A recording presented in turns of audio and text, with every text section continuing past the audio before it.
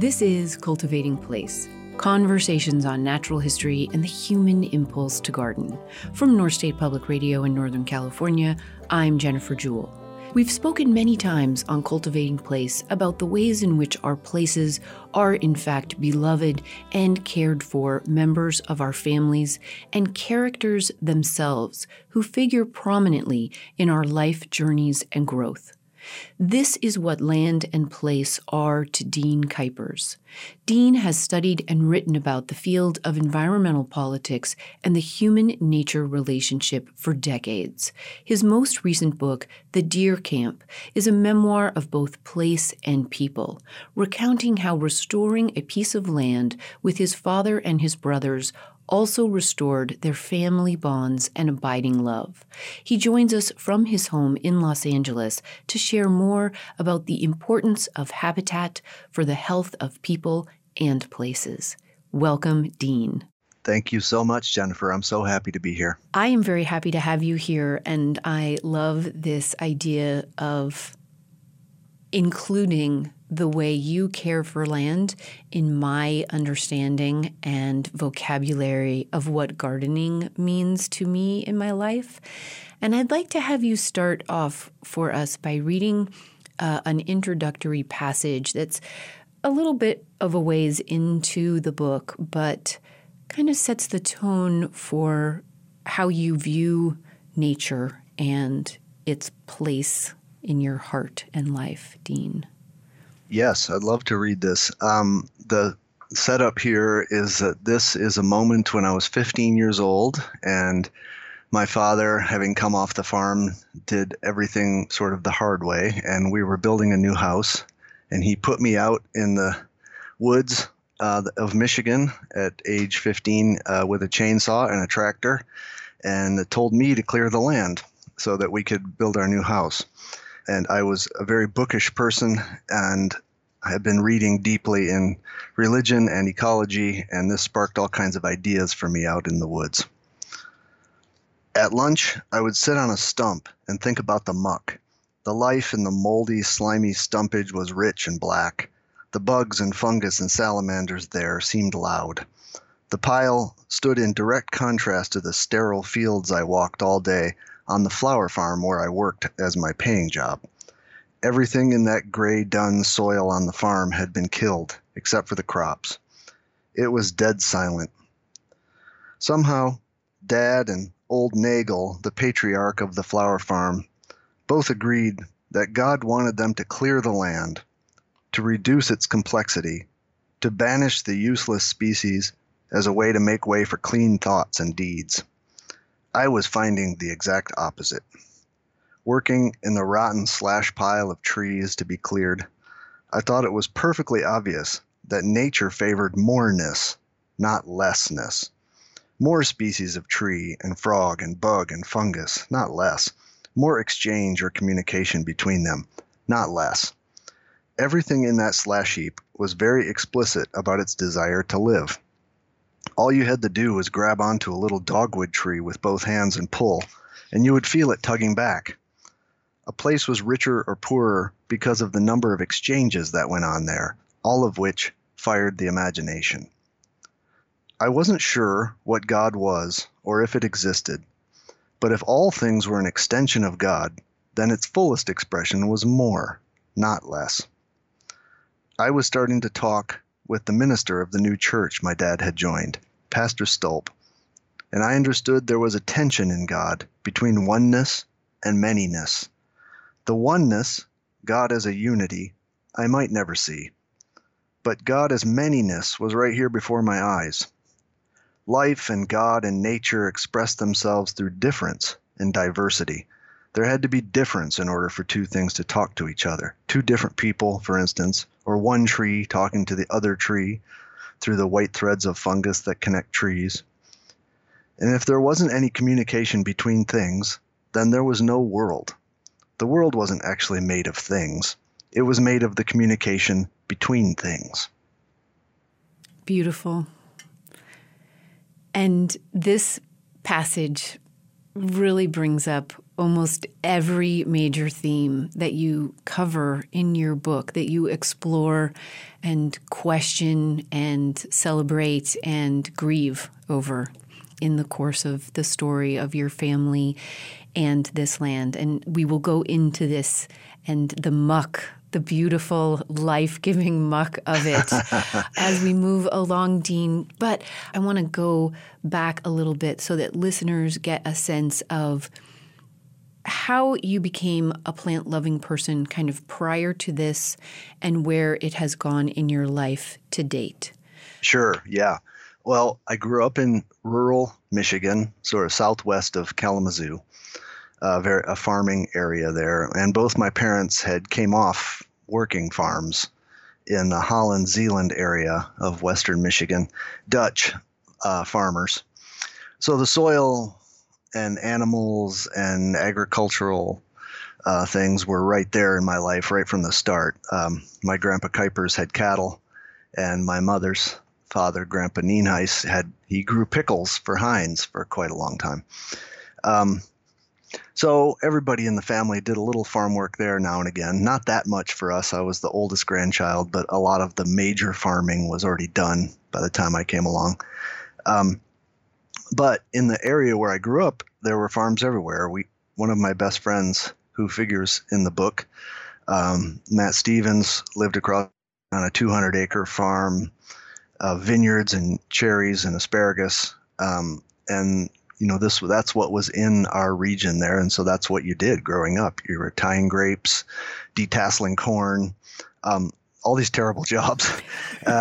My first job at age 13, which was not unusual, had a full-time summer job at 13, was working on a really big gladiola farm, Dutch gladiola farm, weeding, setting irrigation pipe and watering systems, and driving trucks. And I had a farm license, and sort of quasi-adult life started then. My father was one of 6 brothers.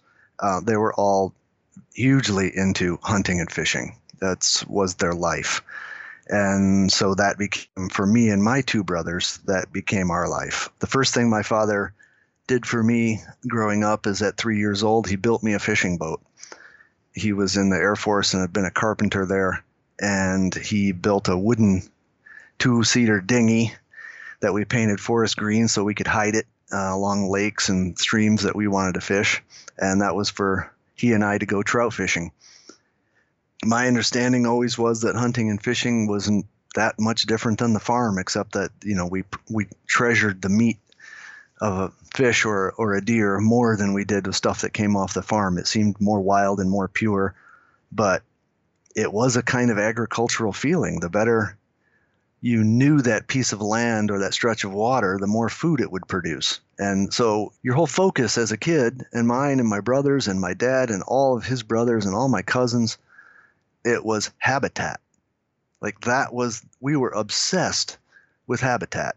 And if you wanted to be part of the conversation in the Kuipers family, you had to know about habitat. You had to know, was it a good acorn year? Were there a lot of June berries? What's the geography like on that piece of land? How long has it been since a farmer's been on there? Is that, did he mow the hay fields this year? Did you notice when you rode by on your bike?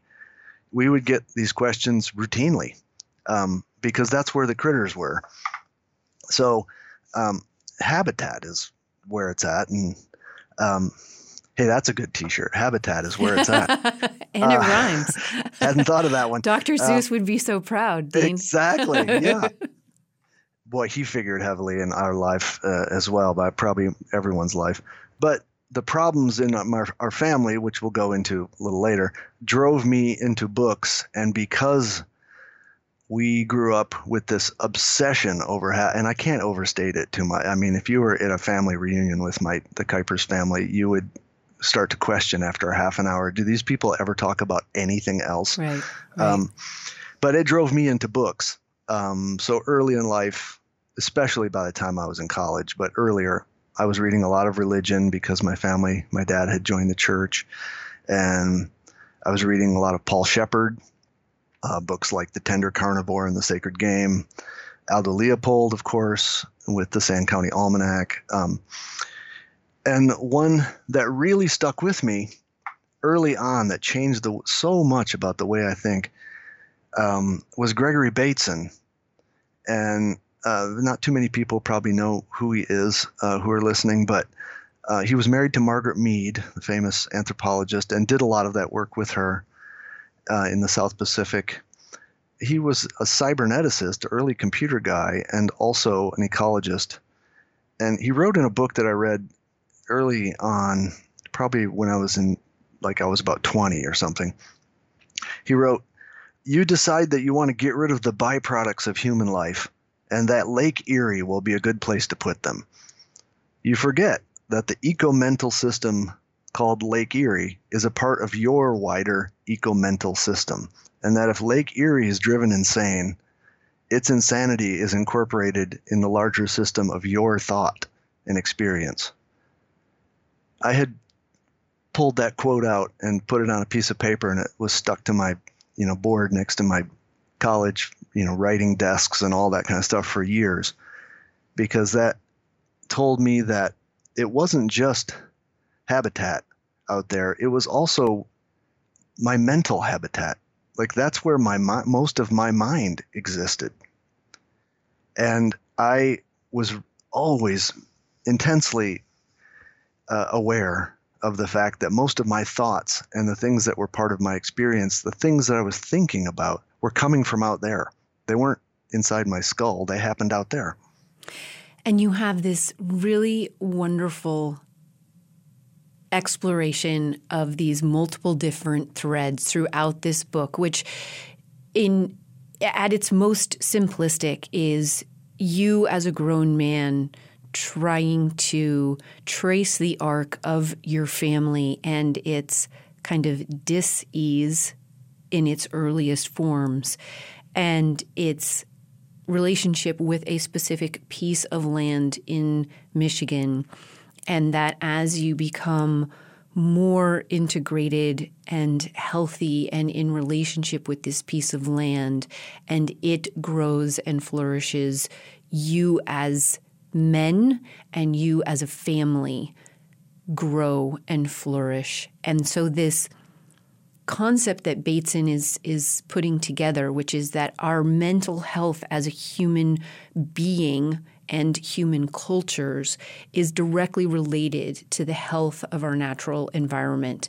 And the inside is the outside, and the outside is the inside. So if one is broken, the other will reflect that brokenness. And you do this beautifully both as an individual boy growing into a man, as a brother, as a son, as a husband.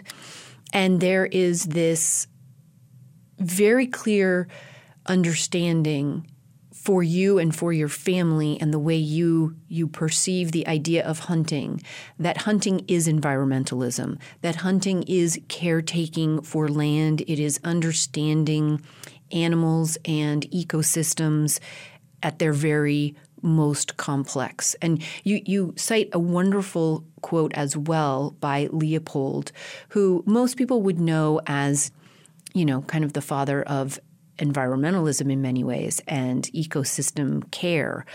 But he was managing that land in Sand County Almanac as a place to hunt, as a hunter.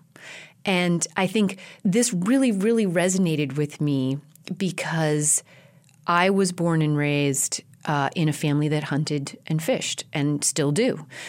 We do a lot less hunting now, but for my 16th birthday, I was given a, featherweight pump gun, and I shared it with my sisters. But my family was full of women, and your family was full of men.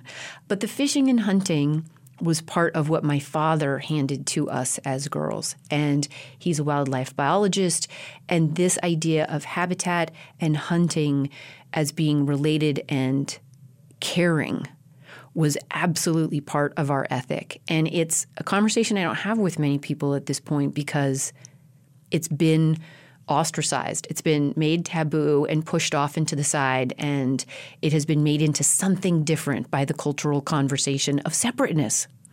Yes. Yes, that's right.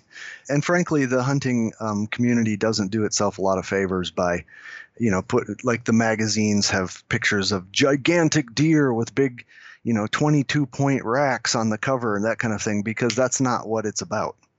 That's never been what it's about. Never. And No. and on our piece of property that we have in Michigan, that is the deer camp of the title, years may go by before, between times that we actually take any animal there. Most of it is about growing stuff. We don't have any fences there, and the animals can come and go, but we do lots of work just making a place that animals like to come, and watching them and finding out their routines and their patterns and which ones come and go, and enjoying all the wildlife. And that is for sure, a dissonant kind of idea for those who don't hunt, and which I totally understand. And less people do hunt, probably, because of trophy hunting and that kind of thing, turns off so many people, and for good reason. But there is an absolute connection to watching animals that you see year after year grow, and to seeing them come and go freely. It's the ultimate sort of free range creature, and to see grouse or a deer or a woodcock on your property, and then to maybe take one or two. I hate when they say the word harvest, because really what I do is I kill it. But that is a word that people like to use these days to kind of soften things, but I'm not much for the softness. But it's very, very satisfying to have that relationship with that animal. Yeah. And I would say that in my family growing up, my mother was the gardener, and my father was a hunter and a fisher, and he's still a very avid fisherman, and always fly, almost always catch and release. And the care for the water and the care for the land is definitely a part of it. And we mostly did upland birds or waterfowl. I never did any big game. But this poignancy that you include in this portrait of your family growing along with this piece of land, which is exactly why I said I would love to have this interview with you, is it made me homesick for that sense of wholeness and family that was part of what it meant to all go out in the field and care for the habitat, and then experience, the dove in season or the quail in season. And I don't know that I had thought about it in a long time as being directly related to what I consider to be the best of gardening with a big G. But the more I read the book, the more I remembered that it absolutely was. Yeah, there's so much about it that is about the togetherness of the family. Yeah. And especially in my giant, Kuipers and my mother's side, the Nienhuis families, I remember distinctly so many instances when my parents, who had lots of problems, weren't together for quite a long time in the middle of their marriage. And but Dad took me out when I was 12, and we went quail hunting. It was my first ever hunt, and I got a few, and he got a few. And he wasn't living with us, but because we had some, we went back to the house, and Mom said, "Oh, okay, then Bruce, you stay for dinner, and I'm going to cook them." And we had our beautiful quail dinner. And that was a moment when the family was all back together again, because we had gone out hunting that day. I'm Jennifer Jewell, and this is Cultivating Place. Dean Kuipers is the author of The Deer Camp, a memoir of a father, a family, and the land that healed them. We'll be right back after a break for more of our conversation with Dean. Stay with us.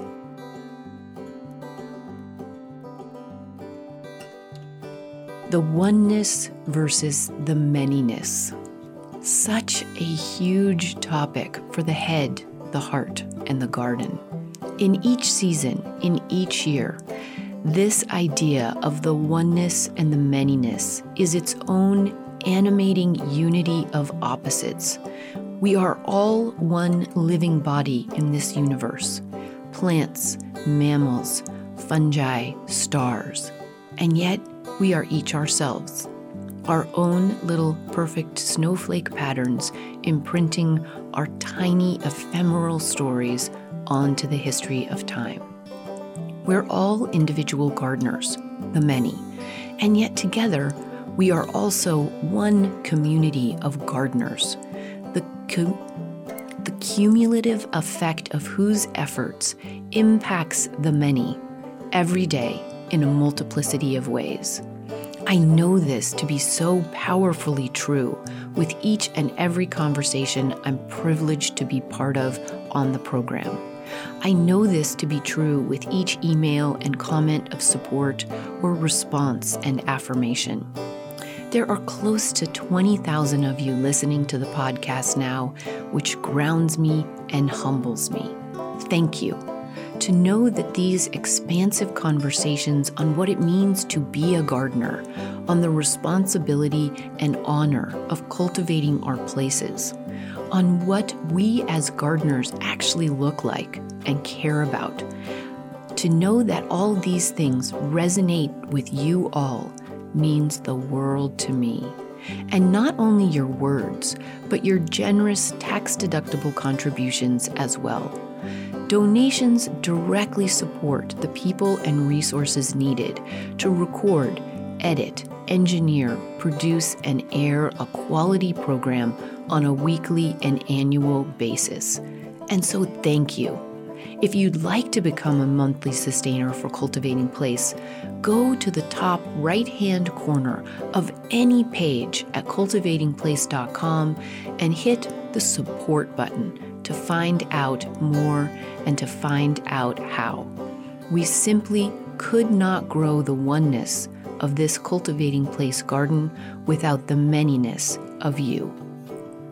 Now, back to our conversation with Dean Kuipers and the story of restoring a deer camp in Michigan, and in turn, restoring he and his brother's bonds with their father. This is Cultivating Place, conversations on natural history and the human impulse to garden. We're back now with Dean Kuipers and his story of how he and his brothers' relationships with their father healed as they worked on restoring and cultivating habitat on a piece of Michigan land they call the deer camp. As we come back, Dean talks about the relationship between blood and dirt. We are compelled by blood to want to be with our family. My father was a very difficult person. He had a lot of affairs and drove my mom crazy. And at one point, she actually said, "I can't take this anymore," and went and checked herself into the hospital and had, what we would now call a nervous breakdown. And even through all of that, through the difficult times we had with our dad, we wanted to be with him.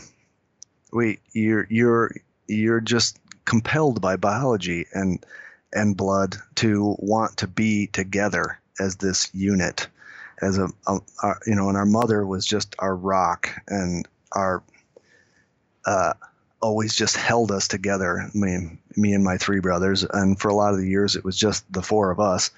But we wanted Dad back constantly. And I wrote this book because we got him back. And it took, I was in my mid 40s when it finally happened. And it took a lot of work. And it was related to this piece of dirt. And everything in my life had been about working in the dirt, both from simple things like building our house and working on these flower farms, and later writing as a journalist, writing about environmentalism. It always felt to me like it was about dirt. And that turned out to be the sort of substrate of our reconnection. And I had not anticipated that. I started to see that those two things were kind of running side by side through my life, that there's this life force of the family, the blood, and the dirt, which is the place where everything happened. Yeah. And from just a kind of macro view of it, they are what holds, dirt is the blood of the planet and holds us together and has for eons. Us meaning all life form. And blood is what holds us as living mammals and birds and fish. That's what pumps through us and gives us life. And it's one of the beautiful, and I'm probably going to say that 1,000 times, threads through this book is how it's just not always pretty. And it's not always pretty in gardening. It's not always pretty in sitting on a stump in the muck as a 15-year-old boy, hating your father who just dropped you off there. It's not pretty when you are field dressing your deer and your son is like, this is not my favorite part with the guts and the blood everywhere. But it is life. And you mentioned earlier, like, I'm not in favor of the word harvest because that does not get to the reality of this relationship you're in. Like, this animal gave its life in order to give you life. And these plants are giving their life in order for that deer to have life or me to have life. If I choose not to eat meat, I'm going to be eating plants, and they are living things also. So there is this real exchange and communication, to get back to those themes that you brought up in the the original reading, that are so essential. And we gloss over them all the time in the garden, on our dinner tables, in our families. Yeah, if this book is really about one thing, it's about nature as a communicative order. I keep coming back to that phrase over and over as I continue my work and my reading. It's about what it says to us and the messages and the life giving, nutrients and also just our mentation, just our regular thoughts flowing through nature into us as a part of nature and right through us and into the next thing.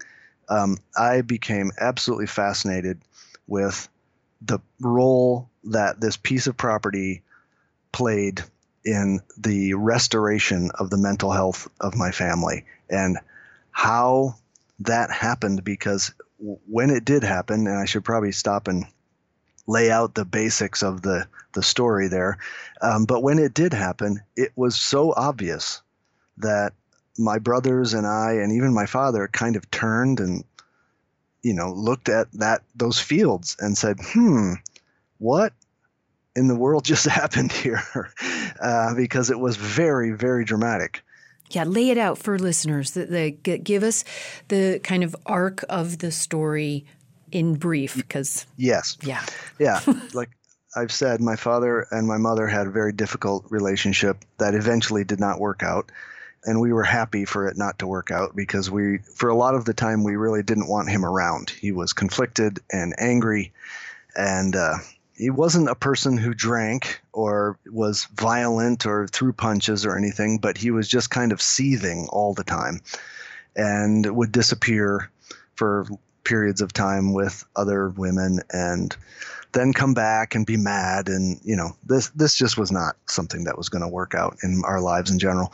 And it drove me into being, I think, an intellectual and deeply concerned about the environment and wanting to understand everything I could about that. My brother Brett became a sort of mechanical genius, big hunter, fisherman, motorcycle guy, guitar player.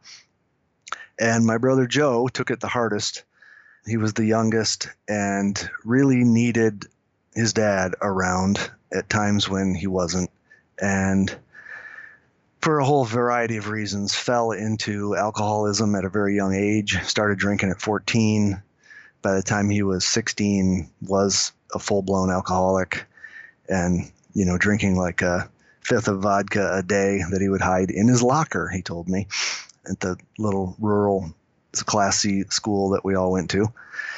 And by the time we were all adults, by the time Joe turned 18, Brett and I were older, we all scattered, and my mom finally divorced our dad. The next year, he called me up. I was living in New York City and said, "Hey, kimosabe," which is how he always greeted us. I just got this new deer camp, this new private hunting property just for you guys. We can all go there.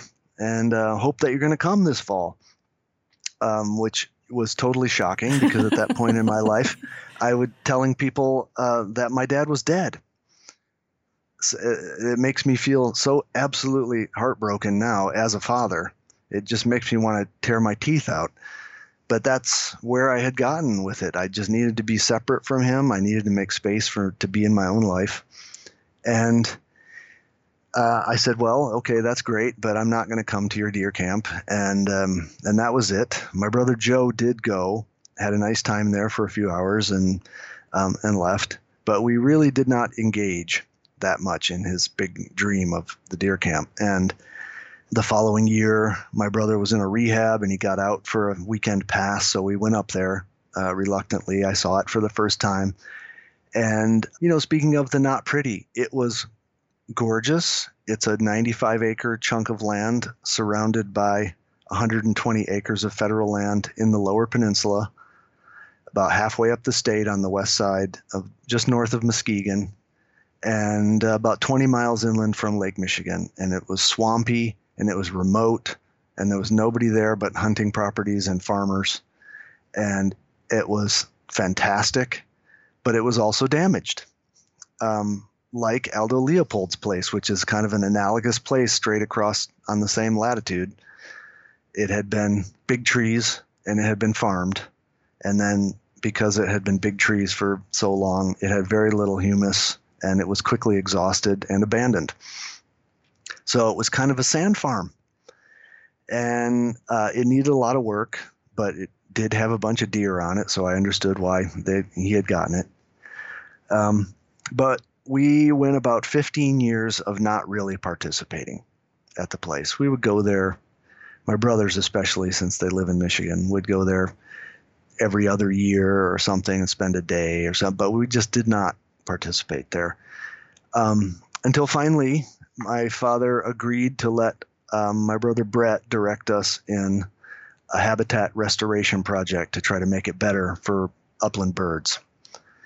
And it was a big fight, and my dad was against it, and he didn't want to change anything, and he didn't trust us. And when finally, after years of butting heads with him, we quit. Then he called up Brett and he said, okay, just do whatever you're going to do. And that meant taking down a pine plantation that had been there. And he was despondent afterwards. But the next spring, trees came up.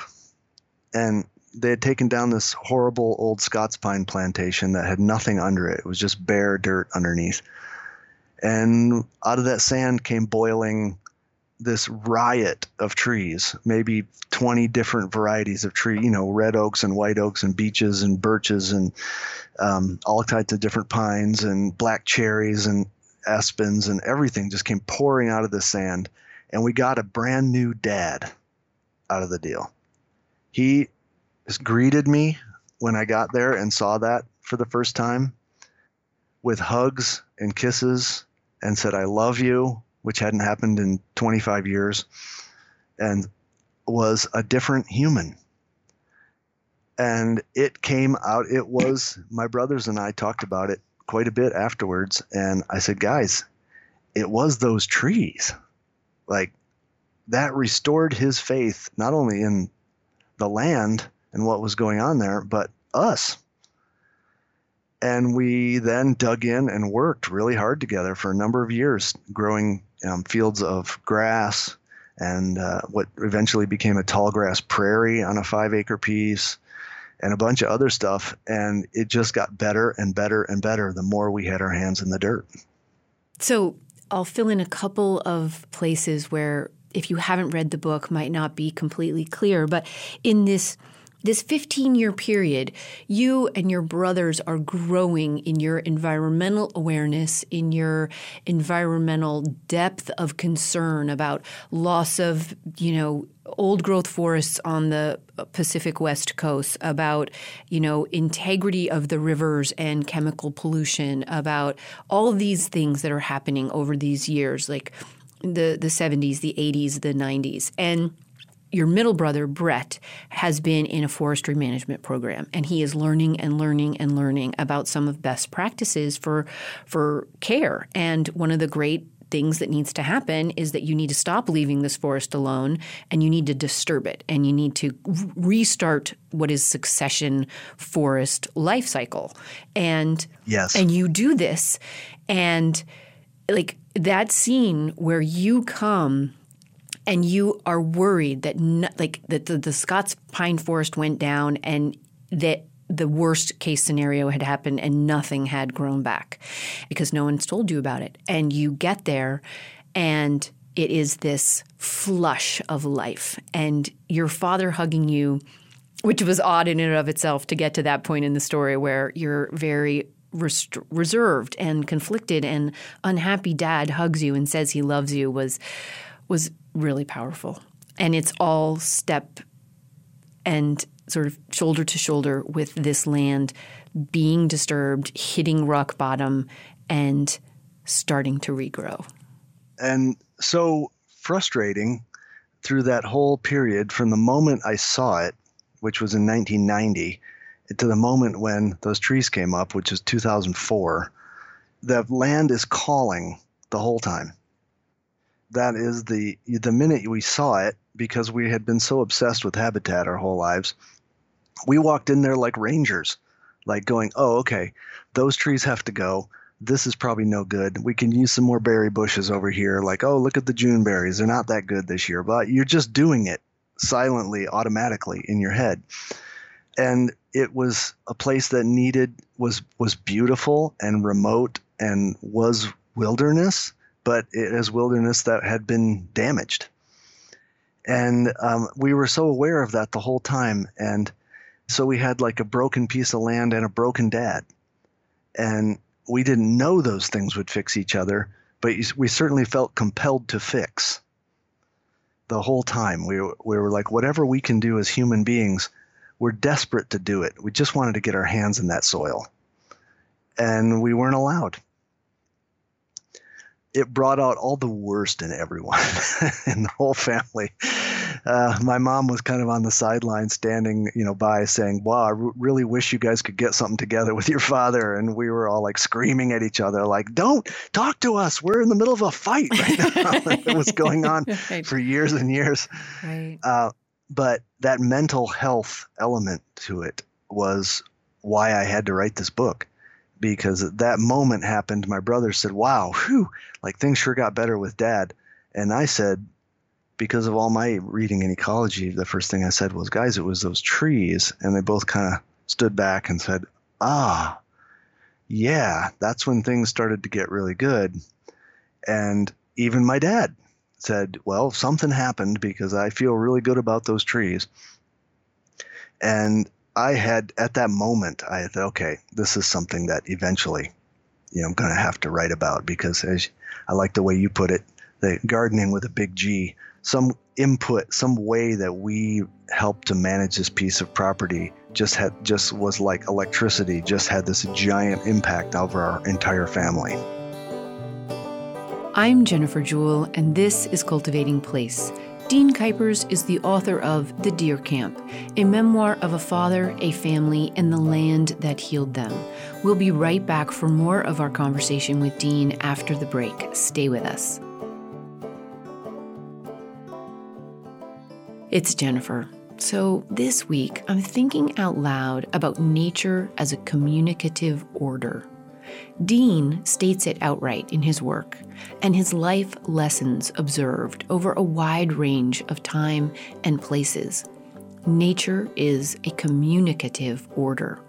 We talked about it as well last week with Baylor Chapman in the way our plants communicate with us, their leaves, their colors, their scents, their stature in the course of a day or a season. They are always communicating their statuses to us. And I suppose we're communicating ours to them as well, if we care to notice. The grasses and the trees and the flowers, the birds and the bees, they too are communicating all the time, sending out sounds and signals, letting us know how they are, where they are, what they need, and what they like. But are we listening? And if we are, what is the quality of our listening? Because an undercurrent of perhaps every conversation we have here on Cultivating Place is the importance of paying attention, paying close attention, and then interpreting the information we gather from this attention. How are our listening skills? What do we hear? And what will our response be? Because once you hear the natural world communicating with you in the garden or on the trail, it's really not an option to stop hearing it. What do become your options are the next steps. How do you interpret this communication, and how do you respond? Now, back to our conversation with Dean Kuipers, who's listening to and loving this piece of land he shares with us in the deer camp is a testament to what he hears and his loving response.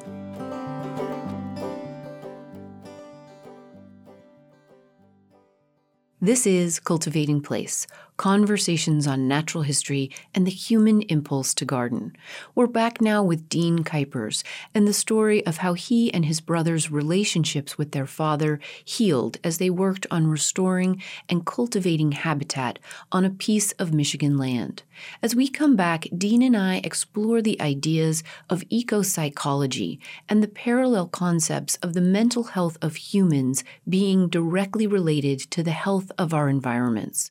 Yeah, I had been reading quite a bit since my college days about what now we would call eco-psychology. It didn't really have a name as so much until Theodore Roszak's great primer that came out, I believe, around 90, called Eco-Psychology, Restoring the Earth, Healing the Mind, that made the connection acute. It formalized it as this relationship that we had talked about Bates, and the mental health of human beings depended on the mental health of the earth.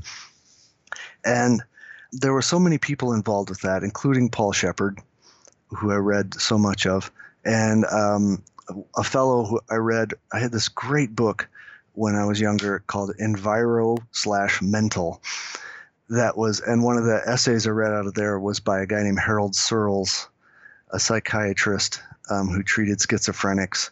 And he was another person who made the connection, like what this madness that's going on inside of our heads is not all in our heads, it's in the environment.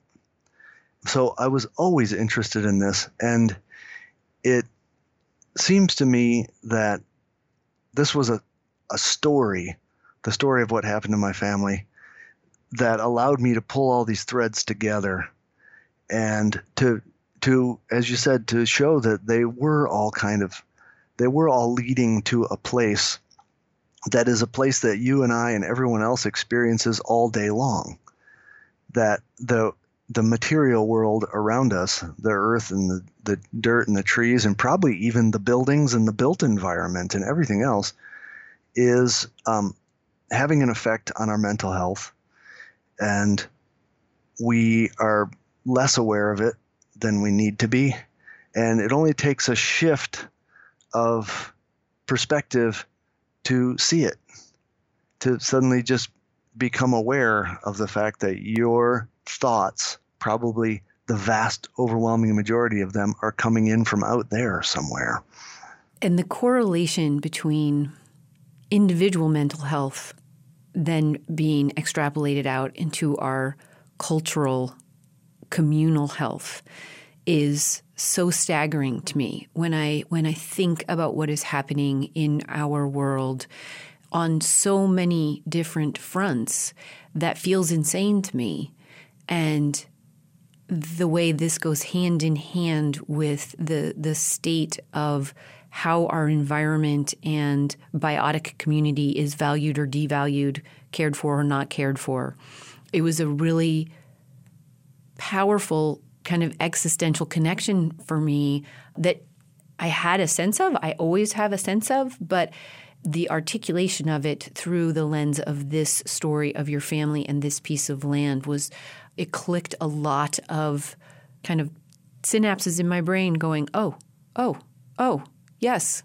And when you think about it at this level, Dean, and your wife, Lori Kranz, is a previous guest on the program and a well-known gardener in the LA area. And gardening is a big part of your life, and caretaking for your joint sons together. Yes. The three of you, the three of them between the two of you. And you think about these bigger issues in our society. What are your hopes? How do you measure success here, Dean? Yeah. Well, my family in Michigan, you used earlier the word dis-ease. We were sick. There was an inability to communicate with one another that was born of our disconnection from any specific place and from each other. And when we had a place and a way to connect to this land that was regenerative rather than using it. I often say, like, my dad had to learn how to grow a deer and not just shoot one. And that was the change that allowed our family to become healthy. And I am absolutely set on making that point as clear as possible with the kids and to helping them experience that in every way. They love to go to the deer camp. In fact, we're going there in a few days. And they love to, I think that they get it. When their feet touch the ground there, they understand that there's something powerful that happened there in the family. There's history there. There is a love that probably comes out of me that is palpable. And I always talk about it as it coming up through your feet, because I can't stand it when I get there. The first thing I have to do is I have to go walk. I put on my Irish setters with the soft soles, which help so much, and I just go walk around all around the property, and I feel the intelligence of the place kind of come up through my feet. And everybody comes. We all say, okay, we're here. We've put the bags down. Now everybody outside, let's walk. I need that connection to be something that the boys can feel and that they can take with them to the rest of the world. Because once you understand it in one place, you understand it everywhere. And that gives me some hope. Obviously, the damage that we're doing through climate change and other species extinction and other giant issues that are going on right now is very concerning, and something that, as you said, sort of drives us all insane. But I think that there is sanity there in knowing that we're part of it and that we can turn it, and that turning it will be good for us as we get more. I don't exactly know how to say that, as we get more settled in our minds and understand that we're part of this. And I think, you live in Los Angeles as part of your everyday world, not at the deer camp. We know, I live in suburbia. We know that not everybody has access to a 95-acre piece of land in Michigan that is beautiful and full of wildlife. And so this then, as our world becomes more and more urbanized and less access for many people to any one piece of land, I kind of think back to your days in New York City where you craved and sought out even a small piece of green in New York City. And you sat in that park and you fought for it to stay open all night long because you instinctively knew that without having a connection to green somewhere, you were less sane. You felt less well, and you were less of a person, a whole healthy person. And so, as you look at this urbanization of our world and people's lack of access, do you see a greater burden being on all of us to protect public land, to maintain wild spaces? What do you say to people who have access to a windowsill and a public park, not a deer camp? Right. Yeah, that's really important. And Lori, my wife, and I talk about this with people all the time. Like, grow what you can. The reason we named her, the book that we did together called A Garden Can Be Anywhere, is that a garden can be anywhere. Yeah. It can be, if you have a window, if you have a windowsill where you can put 2 tomato plants, grow them, because that makes all the difference. If you care about that tomato plant and you think about it at all, it's there. It's in your head. That means it's there kind of all the time. And you may not be thinking about it 24/7, but somewhere in your mind you are aware of it 24/7 and what's happening with it, and does it need water, and how big is the tomato now, and is that a tomato worm, and all those issues that go on with that plant are now part of you. And that can be on a small scale. As you said, I used to sit out in Tompkins Square Park, which is 2 square blocks of the Lower East Side in New York City, and sit there during the cool of the night and think about those elm trees and all the things that had happened there, and the pigeons and the seagulls and the rats and everything else that lived there and was making a life there. And it can be a place that's large or small, because as you said, like, all of us don't have a chunk of wilderness somewhere out in Michigan or Montana or the Rocky Mountains or Brazil or something that is our place where we can go. We have to kind of find it where it is, right here in our lives every day. And that might be one tree. A lot of people have a tree that they love, that they pass every day on the work, or they sit at when they eat their lunch, or they care about in some way. And just the idea of that gives me hope. I go for walks with the dogs early in the morning, and there's a lady around the corner who's always outside at about 5 o'clock in the morning in the dark, because she looks at a coyote that sleeps across the street in the neighbor's yard. And that gives me so much hope. I come around that corner every day and she says, "Oh, hello, I'm watching our little friend." And that's it right there. That's the world for me, is if you care about a creature or a tree or something going on in your neighborhood to that extent, then it's in you, and it is you. That tomato plant or that coyote that you watch or the thing that you're paying attention to is you. And that is helping to formulate your thoughts and to turning this from a culture that uses and discards to a culture that nurtures and grows.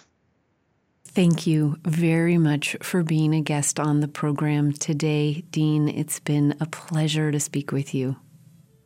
Thank you so much, Jennifer. Thanks for all that you do and for putting people's minds in a place where they think about gardens.